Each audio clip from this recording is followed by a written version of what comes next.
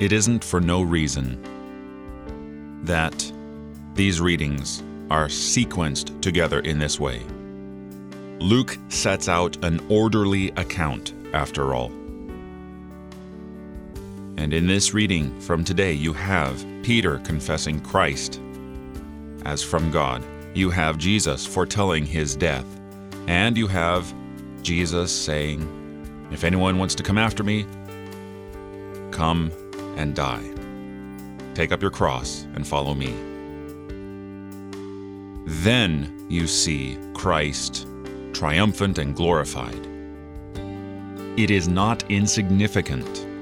Luke gets it. He understands that life is suffering. When you confess Christ, you've earmarked yourself. You've painted a bullseye on yourself for Satan to target.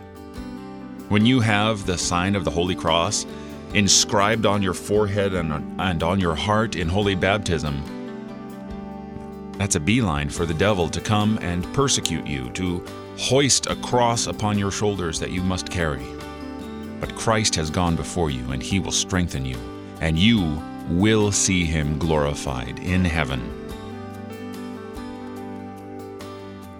You're listening to Oratio, part of your morning drive for the soul here on Worldwide KFUO. Christ for you, anytime, anywhere.